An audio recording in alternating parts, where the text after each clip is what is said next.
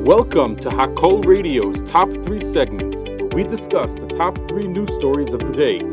Hakol Radio, powered by the Monsey Mavasser and broadcasting live from Shlurko Studios in Monsey, New York.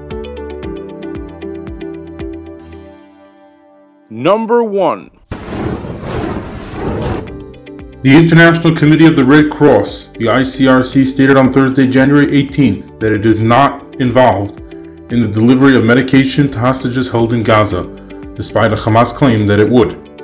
Clarifying its role and emphasizing that the agreed-upon mechanism, the Red Cross said the organization is not involved in any implementation capacity, including the delivery of medication. In the statement, the Red Cross highlighted its role as a neutral intermediary, initiating discussions with the involved parties to establish a mechanism for the delivery of medicines to hostages.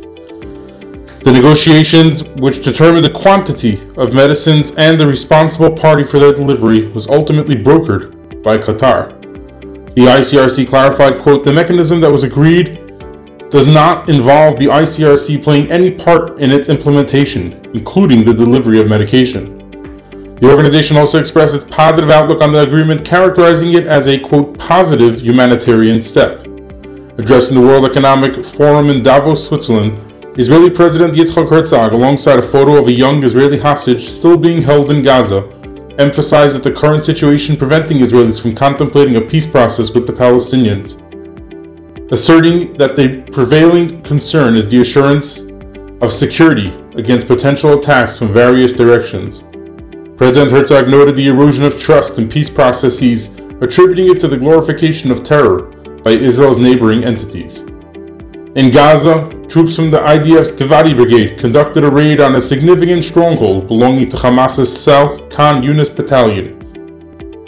At the captured Shuhada outpost and the offices of the Hamas battalion commander, the IDF stated that the troops seized numerous firearms and recovered intelligence documentation.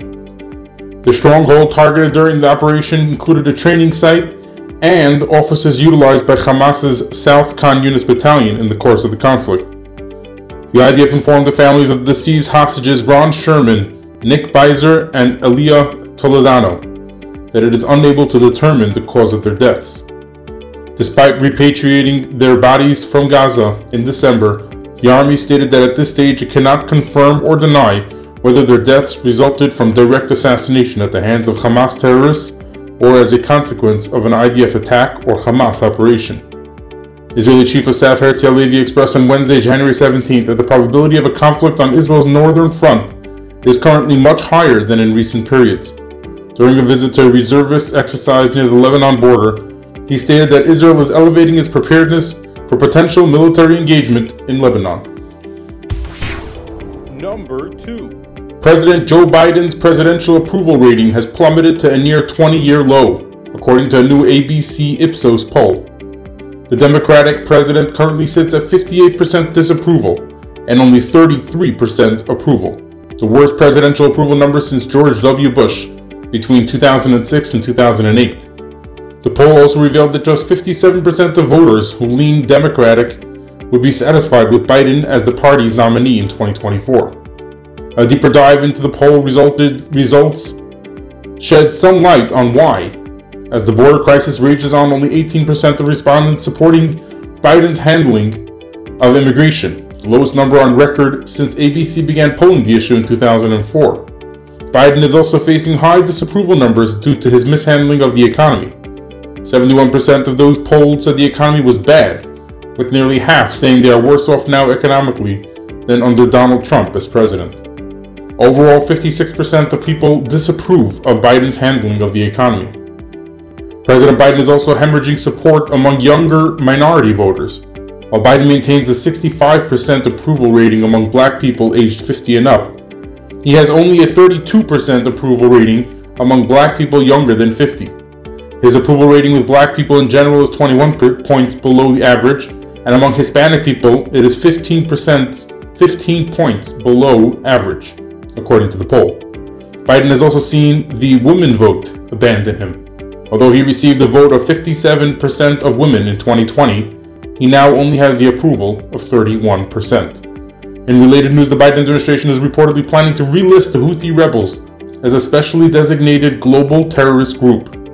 an SDGT, reversing a decision Secretary of State Antony Blinken made shortly after President Biden took office to remove the designation and delist the Iran-backed group as a foreign terrorist organization, an FTO, over concerns about humanitarian aid into Yemen. The Trump administration had designated the group as an FTO and an SDGT, especially the designated global terrorist group, near the end of the 45th presidential term. The SDGT designation is distinct from an FTO in that it carries different implications for the potential delivery of humanitarian aid, a defense official said. A foreign terrorist organization label can trigger sanctions for those who provide material support to a designated group, thereby labeling Iran as an entity, as a terror group. The decision, which was announced on Wednesday, January 17th, comes as the Houthis have launched numerous attacks in the Red Sea against commercial ships in retaliation over Israel's war against Hamas. The hostility in the region has forced many shipping companies to reroute their vessels around the Cape of Good Hope in South Africa. Number 3. Georgia Governor Brian Kemp dismissed Representative Marjorie Taylor Greene, representative from Georgia, her request to criminally investigate Fulton County District Attorney Fani Willis for corruption, telling Breitbart News on Thursday, January 18th, that Greene should, quote, refer her complaint to the state's oversight committee. Governor Kemp's failure to act means Willis will be able to continue interfering in the 2024 presidential election by continuing her prosecution of former President Donald Trump.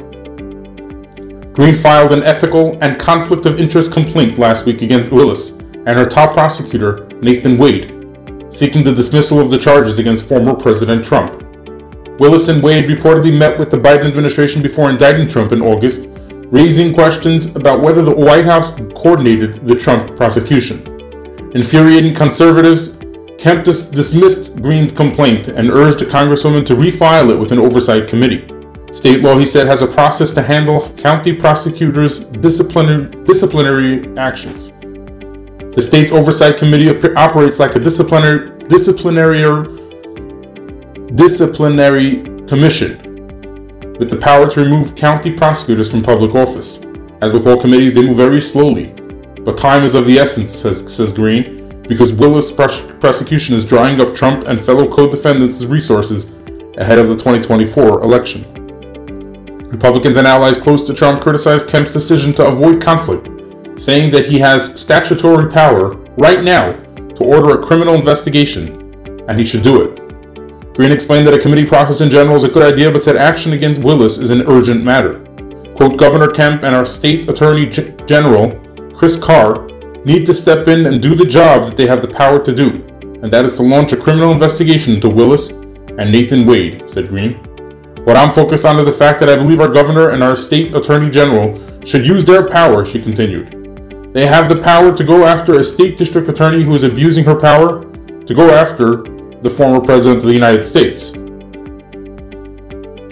Trump is not the only person impacted by Willis's prosecution, Greene said, noting the co-defendants in the case.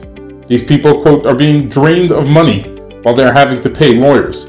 They have incredible stress in their lives and their families' lives, she said. This is affecting real people in Georgia.